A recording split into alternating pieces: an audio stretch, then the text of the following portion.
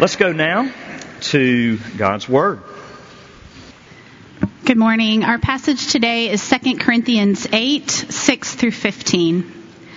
Accordingly, we urge Titus that as he had started, so he should complete among you this act of grace. But as you excel in everything, in faith, in speech, in knowledge, in all earnestness, and in our love for you, see that you excel in this act of grace also. I say this not as a command, but to prove by the earnestness of others that your love also is genuine. For you know the grace of our Lord Jesus Christ, that though he was rich, yet for your sake he became poor, so that you by his poverty might become rich. And in this matter I give my judgment. This benefits you, who a year ago started not only to do this work, but also to desire to do it. So now finish doing it as well, so that your readiness in desiring it may be matched by your completing it out of what you have. For if the readiness is there, it is acceptable according to what a person has, not according to what he does not have. For I do not mean that others should be eased and you burdened, but that as a matter of fairness, your abundance at this present time should supply their need, so that their abundance may supply your need, that there may be fairness. As it is written, whoever gathered much had nothing left over, and whoever gathered little had no lack. This is the word of the Lord. Be to God. This morning, during our congregational meeting, we're going to hand out pledge cards.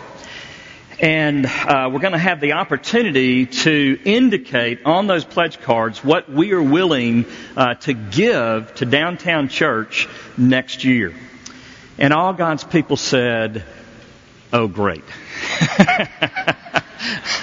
I've already been to 3 fundraisers this fall. I have stacks of fundraising letters stacking up on my desk, in addition to the fact that Thanksgiving is this week. My grocery bill is off the charts. Christmas is just around the corner. It's coming up. My bills are stacking up. I need a new car. And here is the church, just getting in line to get their fair share.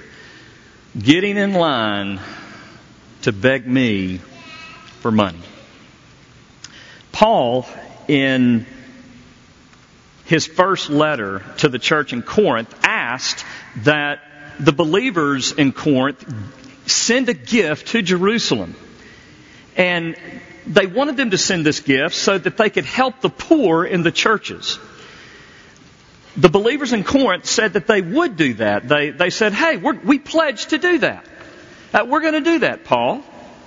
But as Paul is writing his second letter, a year or so later, they have yet to come good, if you will, on their pledge. And so Paul reminds them, but as we saw last week when Chris dealt with the first part of this passage, Paul points to the example of the Macedonian churches, namely the church in Thessalonica, Philippi, and Berea, to say, hey, look at what they did. They gave out of their extreme poverty. I mean, their generosity just welled up. And out of their extreme poverty, they gave even beyond their means. So, Corinthian believers, do that. Now, this brings up a lot of questions, but one of which is, does Paul really have the authority to ask the church for money? I mean, what authority does Paul have in asking the church for money? And we can say, well, he was an apostle. He was a leader of the church. And therefore, he had church authority, spiritual authority over God's people to ask for money. But I think we've got to go beyond that and say, is this an idea of Paul, or is this rooted in the gospel and something deeper? And if you look at the teaching of Christ, which Paul was certainly an expert on, what you see is that Jesus taught on money more than he taught on sex.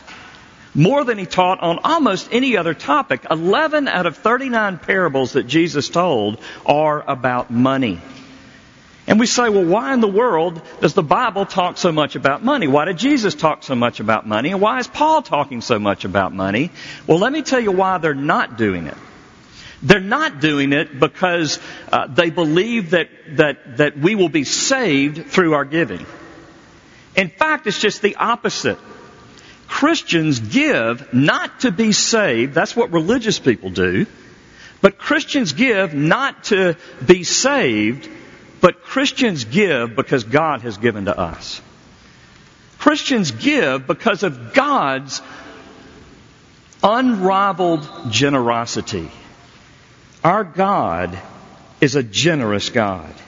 He is so generous that in this passage, Paul is actually proposing that the church should have its own economy. That the church should have an economy, that what we do with our money, how we treat each other, and even how we treat those outside of the church with our money should be distinctly different than the economies of the world. You say, what's an economy? Here's a definition. An economy or economic system consists of the production, distribution, or trade and consumption of limited goods and services by different agents in a given geographical location.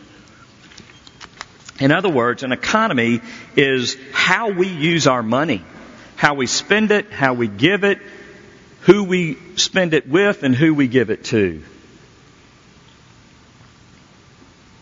Paul is saying we should generate a certain economy in the church. He's saying this in verses 13 through 15. Listen.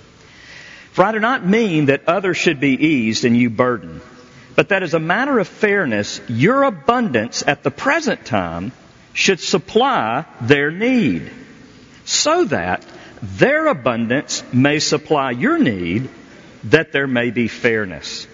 As it is written, whoever gathered much had nothing left over. Why? Because he gave it away.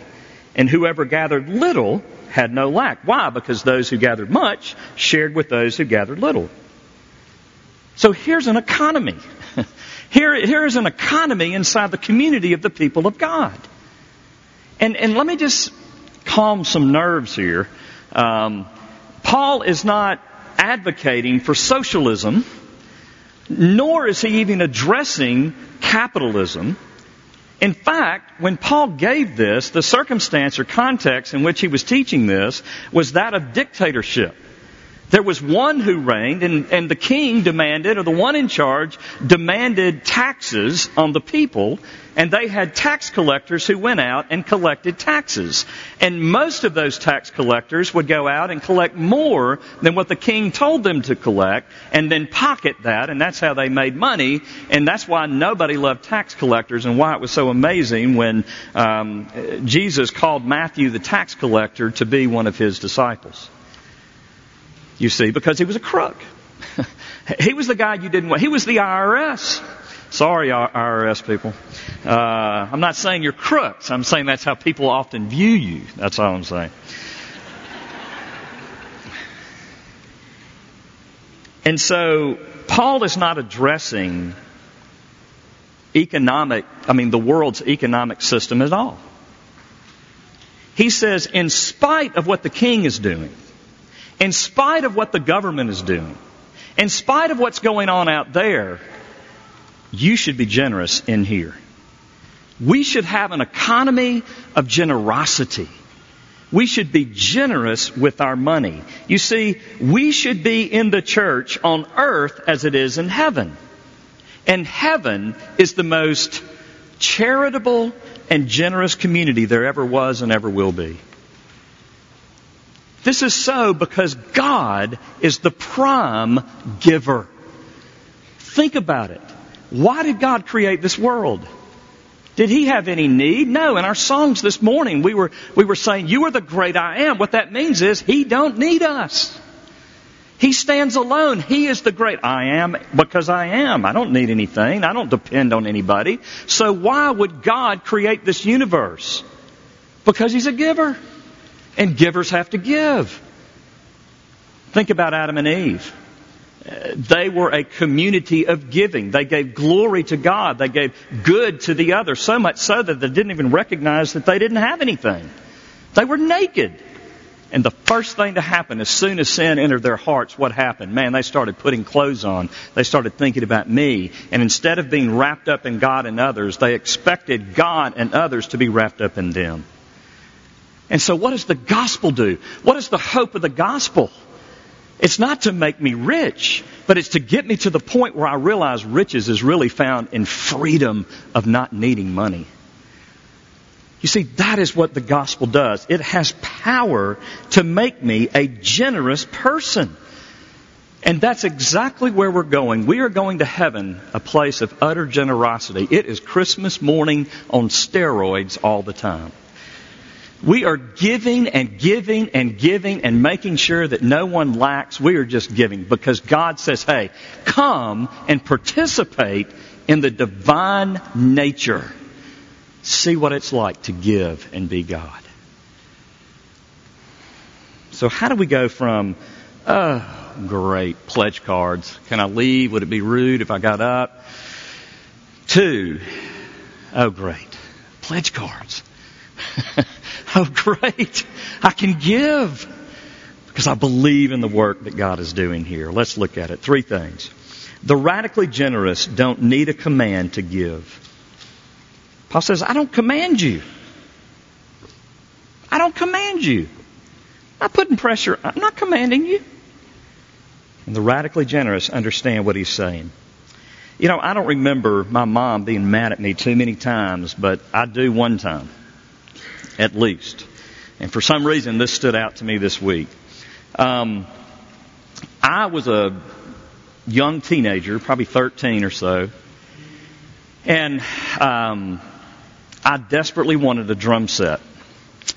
I wanted a drum set so bad that I kept hounding her and hounding her and hounding her. And I finally wore her down where she was going to give me the drum set. And yet, it was kind of like the Corinthians. She said, yes, I'm going to do it. But I'm like, when? Come on. Let's make good on this promise. And she was carrying the load of laundry, and I'm so thankful that she wasn't carrying wood or something else, because I must have asked one too many times, and she just blew up and threw those clothes at me and marched off into the room and slammed the door. And you spoiled brat, and that's exactly what I was. Because all I could think about is what I wanted. Give me, give me, give me. And that's how we often view God. Oh, great. God wants our money. God is, that's how we view the church when we ask for money. That it's guilt. It's they're commanding me to do it. It's something that I have to do out of duty. But let me tell you, God is not commanding us in this passage. Paul is not commanding us. He's giving us the opportunity.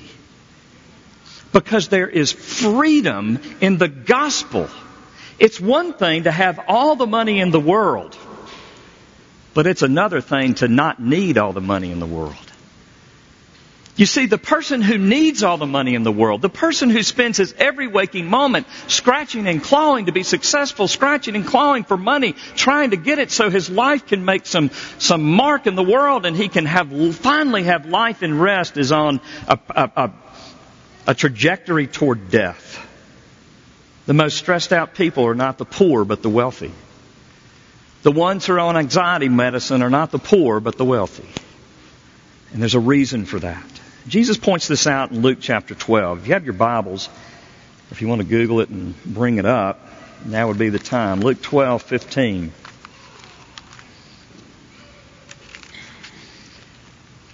Listen to what Paul says. And he said to them, take care and be on your guard against all covetousness, for one's life does not consist in the abundance of his possessions. And he told them a parable, saying, the land of a rich man produced plentifully. And he thought to himself, what shall I do? For I have nowhere to store my crops. And he said, I will do this. I will tear down my barns and build larger ones, and there I will store all my grain and my goods. And I will say to my soul, soul, you have ample goods laid up for many years. Relax, eat, drink, and be merry. But God said to him, fool, this night your soul is required of you, And the things you've prepared, whose will they be? So is the one who lays up treasure for himself and is not rich toward God. Why did Jesus warn them about covetousness and living to amass wealth? For one's life does not consist in material possessions or in money. Do you see it? God is calling us to life. He's trying to say, hey, you can spend your whole life going after it and you may even get it. You may get more than anybody else, but guess what? You will be at the height of death. Because what happens when you followed your dream and you've amassed your wealth and then you realize it's not enough? It's death. And what I'm trying to do is to bring you into life. We said a couple of weeks ago when I showed that graph that revealed that the poorest 5% of Americans still have more or have equal to the richest 5% of people in India. Now, I said that not to shame the poor among us, but I said that to make this point. If the poor, the lowest 5%, those who make the least amount of money are as wealthy, if not wealthier, than the richest in India, what does that make the rest of us? Do you see it? You see, we live for wealth because all we focus on is that top 1%. Oh yeah, there's the devil, that top 1%. Look at them up there, all high and mighty and lofty. Let's tax them. You know? And what do you think God's saying? Hey, what about the other 99%? You see, if you look at the Bible, He's communicating that it's those that have little that give are the ones that really understand the love of God. And friends, in America, for the overwhelming majority of us, we're not willing to say we're wealthy because we don't have much extra money to spend. But why is that?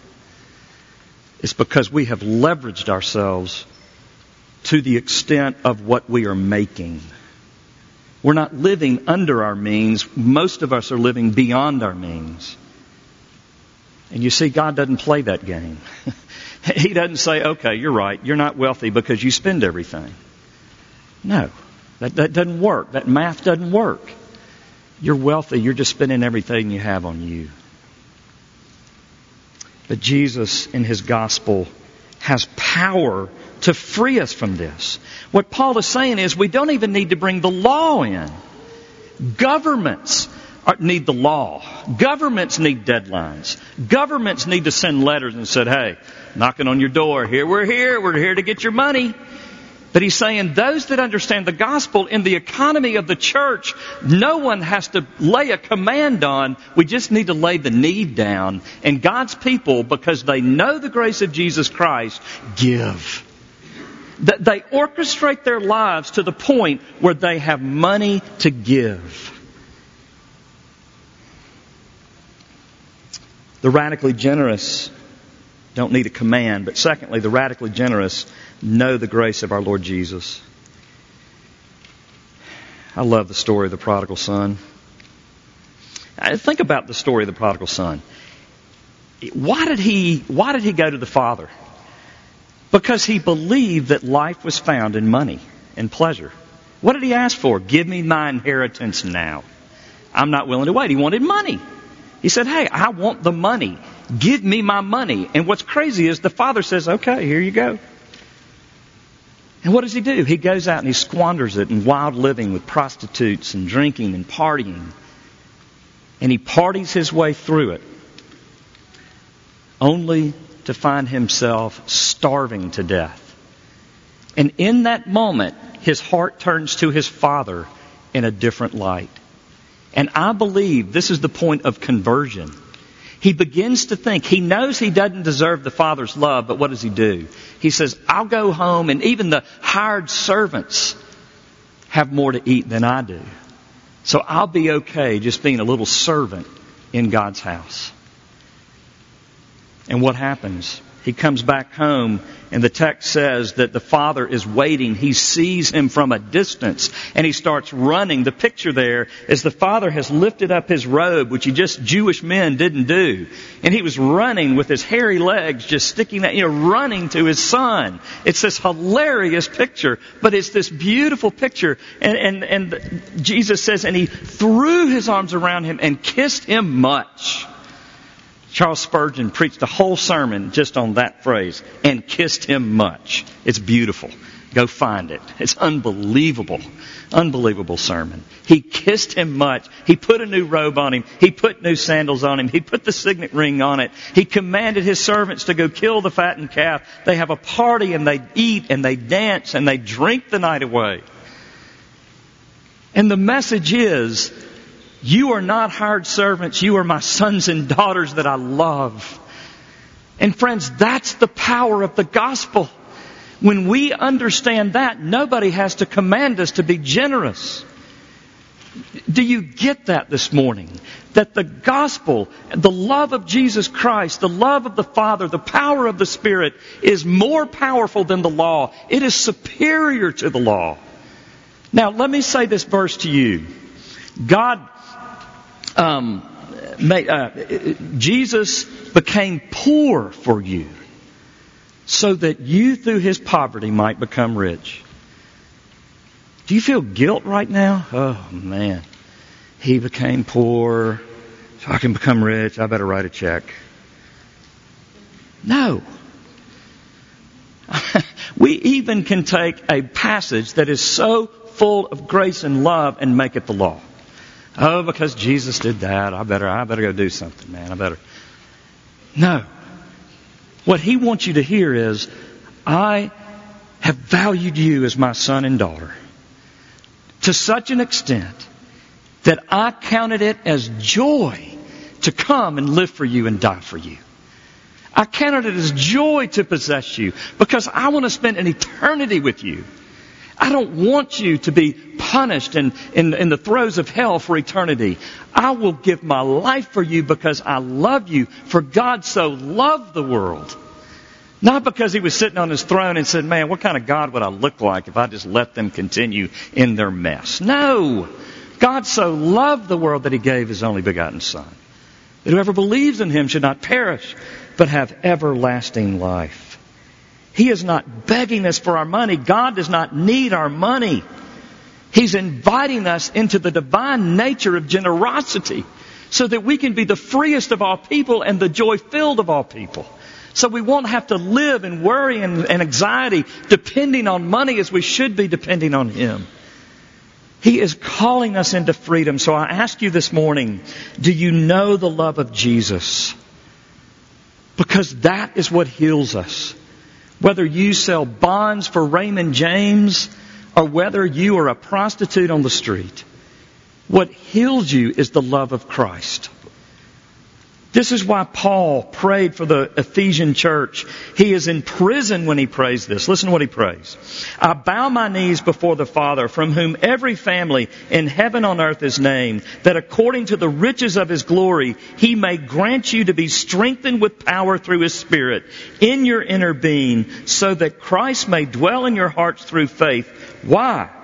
That you, being rooted and grounded in love, may have strength to comprehend with all the saints what's the breadth and the length and the height and the depth, to know the love of Christ that surpasses knowledge, that you may be filled with all the fullness of God. Do you see? Paul is writing from prison, and he's not giving financial advice. He's not saying, hey, I hid a pot of gold under that tree over there by... Would y'all... No. He says, look, I'm in jail. I have nothing. I could die. But I'm the wealthiest man on the planet because I know the love of Christ. And therefore, I want you to know that love. Because what His love does for us is it takes us over and beyond the circumstances of our life. We don't need a life that works out because nobody's life works out. Jesus' life didn't work out from a human perspective. Do you see that? But Jesus was the richest. Even though he became poor, he was the richest. Why? Because he knew the Father. And dear friends, if you understand that the love, if you know how much God loves you, then you don't need the love of money. You don't need the love of stuff. You don't need your identity to be propped up with the stuff money buys. All you need to be propped up with is Jesus. Do you know His grace this morning? Can you say with Paul, "For I am convinced that neither death nor life, neither angels nor demons, neither the present nor the future, nor any powers, neither height nor depth nor anything else in all creation will be able to separate us from the love of God that is in Christ Jesus our Lord." This morning, do you live with a bold assurance that Paul had in Ephesians 1 when he said, "But He chose us in Him before the creation of the world, that we should be holy and blameless before Him. In love, He predestined us for adoption as sons through Jesus Christ, according to the purpose of His will, to the praise of His glorious grace, which He has blessed us in the Beloved." Or how about Ephesians 2? God, being rich in mercy because of the great love with which He loved us, even when we were dead in our trespasses, made us alive together with Christ. It is by grace you have been saved, and raised up with Him, and seated us with Him in the heavenly places in Christ Jesus, so that in the coming ages He might show the immeasurable riches of His grace in kindness toward us in Christ Jesus. For by grace you have been saved, through faith. And this is not even your doing. It's the gift of God, not as a result of work, so that no one may boast. Dear friends, will you let the love of God flow over your heart this morning? That He loves a wretch like you. That He loves a sinner like you. When Rick asked us this morning to think about something specific this week, and then sing, "Hallelujah." That's it. Think of what Christ has done for you. Think what you deserve and think what you've been given. Hebrews 12:1. Let us lay aside every weight and every sin which clings so closely, and let us run with endurance the race that is before us, looking to Jesus, the founder and perfecter of our faith, who for the joy that was set before Him endured the cross, despising the shame, and is seated at the right hand of the throne of God. Do you know what the joy was? Do you know what was on His mind when He was suffering on the cross? It was you and me. He was buying us. The only thing He didn't have on the cross was you and me, but He had us after the cross for the joy set before Him. Can you believe that God was joyful in giving Himself for you? And that should be that which compels us. 2 Corinthians 5. Christ's love compels us because we are convinced that one died for all and therefore all died. And He died for all, that those who live should no longer live for themselves, but for Him who died for them and was raised again. Oh, dear friends, you matter to God. You are God's special treasure. He wants to commune with you. And that's why Paul says, I'm not commanding you. I'm not commanding you. Because you know the grace of our Lord Jesus, that though He was rich, yet for your sakes He became poor, so that you, through His poverty, might become rich. Do you know the love of Jesus? Do you really know it this morning? And then lastly, the radically generous are gracious receivers.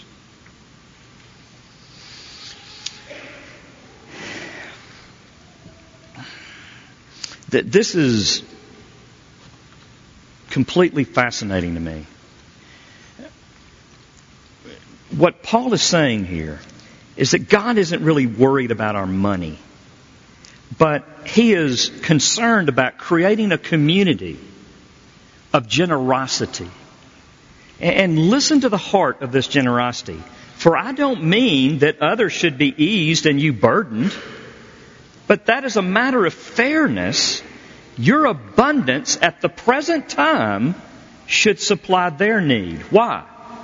So that their abundance may supply your need, that there may be fairness. This is how we typically give. We give typically thinking what a great person we are to give. And we give down. We give thinking, oh yeah, they're in need. I'm not in need. They're in need, so I'm going to give my gift to them. And if we look through the Scriptures, we looked at 1 Timothy chapter 6 a couple of weeks ago, and what we saw was that Paul warned us about the combination of wealth and our hearts, our sinful hearts. And he said one of the primary ways that sin enters the heart of one who has wealth, which is the overwhelming majority of us in this room, is haughtiness. What is the cardinal sin of a wealthy person? To lose his wealth. To be in need. Wealthy people don't ask for money. Wealthy people can't ask for money. Wealthy people can't be in need. Why? Because of pride, because of self-sufficiency, because, I made my money, I've got my money. But do you see what Paul is recommending here? He says, those of you who have an abundance at this present time, share with those who don't, so that one day when you're in need, they can supply you with abundance, out of their abundance. Now that's a different economy there. Now wait a minute. Whoa! I've got my investments that I don't touch because I've got to support me for the rest of my life. But what Paul is saying is, don't build another barn, but give out of your abundance, even to the point of risking your wealth and sliding into being in need. You see, at the very essence of what it means to be a Christian is to live a life of faith. And therefore, as the community of God's people, we are to exhibit practical, real faith. And so, if I have 2 hamburgers and I give to someone who has no hamburgers, that means when we eat those 2 burgers, we may not know where the next burger's coming from. And Jesus said, yeah, that's how you live right there. Paul, that's what Paul is saying. Well, what about our 401ks and what? I don't know. I'm not giving, all I'm saying is this is clearly the principle that Paul is giving us. I think what he's saying is what we tell our children all the time. My 2, Whitney and Jed's 2 boys are at my house, or at our house, Rachel and our house, and one of the boys has a toy, or, he's playing with a train set, or, he has a bowl of whatever, Cheetos, and the other one doesn't have any. What do you say? Share. Why do you say that? Because you don't want your children to be selfish, right? When do we outgrow that? At what point does it become okay to be selfish? Paul is saying never. Never. You see, the Heavenly Father looks down and He says, you've got what they need, share it. What are you afraid of? What are you afraid of? I love this. What this also says, what Paul is also clearly saying is there is no shame to being poor. You're saying, my ego can't survive asking someone else for money. God says there's no shame in being poor. Now the Scriptures talk plenty about work. Here's a verse, Ephesians 4:28. Anyone who's been stealing must steal no longer, but must work. Why though? Doing something useful with their hands, that they may have something to share with those in need. So what Paul is saying is, the Christian community should all be working. I mean, just read the Proverbs, read the Scripture. We can go back to Genesis 1 and 2. Work, we have a working God. Work is at the very heart of who we are as human beings, as image bearers of God. But here's the reality. In a fallen world, and fallen systems and fallen economies, we can all be working, and some of us still live in poverty, and some of us make a ton of money. And isn't that the case? And what Paul is saying is that you're not just cool when you pay your taxes and get clean with the government, but then you got to worry about your body. Then you got to look around the church, and you got to start being creative about how you can lift others up financially.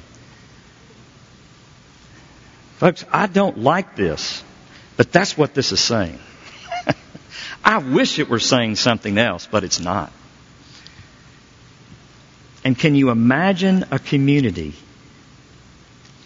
of believers that took this seriously and were generous, joy-filled, cheerful givers, lifting each other up, not degrading each other, but saying, brother, I'm willing to get down and lose everything for you because that's what Jesus did for me.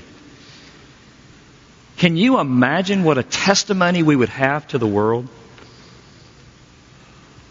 And that's what Paul is saying. I want to end with these verses. Matthew 6. I just simply want to read them. Matthew 6, 25 through 34.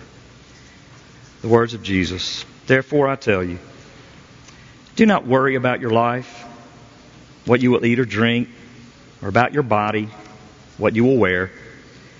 Is not life more than food, and the body more than clothes? Look at the birds of the air. They don't sow or reap or store away in barns, and yet your heavenly Father feeds them. Are you not much more valuable than they? Can any one of you, by worrying, add a single hour to your life? And why do you worry about clothes? See how the flowers of the field grow? They don't labor or spin. Yet I tell you that not even Solomon in all his splendor was dressed like one of these. If that's how God clothes the grass of the field, which is here today and tomorrow is thrown into the fire, will He not much more clothe you, O you of little faith? So do not worry, saying, what shall we eat, or what shall we drink, or what shall we wear? For the pagans run after all these things. But your heavenly Father knows that you need them. But seek first His kingdom and His righteousness, and all these things will be given to you as well. Therefore do not worry about tomorrow, for tomorrow will worry about itself. Each day has enough trouble of its own. Lord Jesus, I pray that you would make us a community of men and women, boys and girls that live by faith. Oh, Father, I pray that we would be so captivated by your love that we would love our neighbor to the point of sacrificing for them. Father, I pray that we would be known as a people that don't share our beds with strangers, but we share our tables. We share our money. We share our clothes, our homes. Oh God, I pray that you would make us a radically generous people. Father, thank you that you gave us more than we could ever repay. There's no way we could give all we have today. And if we were the richest man in the world, there's no way to even remotely compare to what you have given us. Lord Jesus, thank you. Thank you, thank you, thank you. Thank you for your gift of grace and mercy. Thank you for adopting us as sons and daughters. Thank you that there is nothing that can separate us from your love today. Thank you that you love greedy sinners like us. Thank you that you patiently walk along with us. Oh, Father, we are dirtier with our money than a prostitute is with her body. But you walk along with us. You get in our mess and we praise you. But God, don't leave us as we are. Overcome us this morning with the beauty of the cross and the beauty of your love, that we might let go of our wealth and we might share. Make us creative. Help us to think new thoughts. Oh God, make us different. We lift this to you in Jesus' holy name. Amen.